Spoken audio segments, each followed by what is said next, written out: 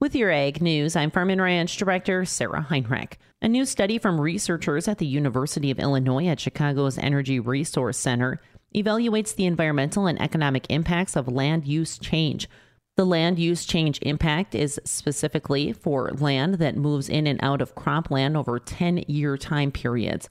The study aimed to determine land use and soil organic carbon stocks on 1,000 land parcels over a 36-year period.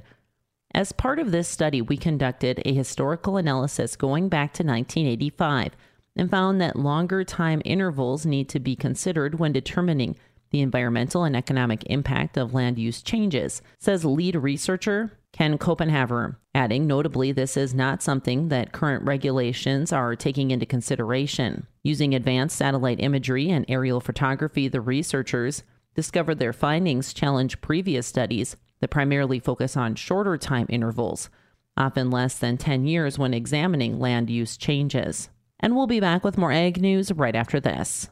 The Proseed Right Choice program, where every seed is a step towards your dream rewards. Buy your favorite high-yielding Proseed varieties and watch your rewards grow. With Proseed, you not only get top-notch seeds, but you also get a chance to earn incredible rewards towards Delta Vacations, firearms, Shields gift cards, and personal co-branded apparel with your farm name, a symbol of your success. Visit Proseed.net to learn more about the Right Choice program today. USDA's long-term projection data shows the volume of U.S. red meat exports in all major categories is projected to grow through 2033.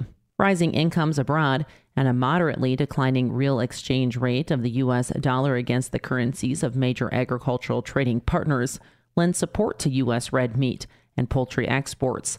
By 2028, pork exports are set to exceed exports of broiler chickens for the first time since 1976. Steady growth in the U.S. pork production, driven by a combination of increasing slaughter weights, rising pigs per litter, and higher inventories, is projected to support rapid growth in exports. New environmental policies in the European Union are expected to impact pork production and reduce the growth of EU exports, which will enhance U.S. competitiveness. With your Ag News, I'm Farm and Ranch Director Sarah Heinrich for the Growing Harvest Ag Network.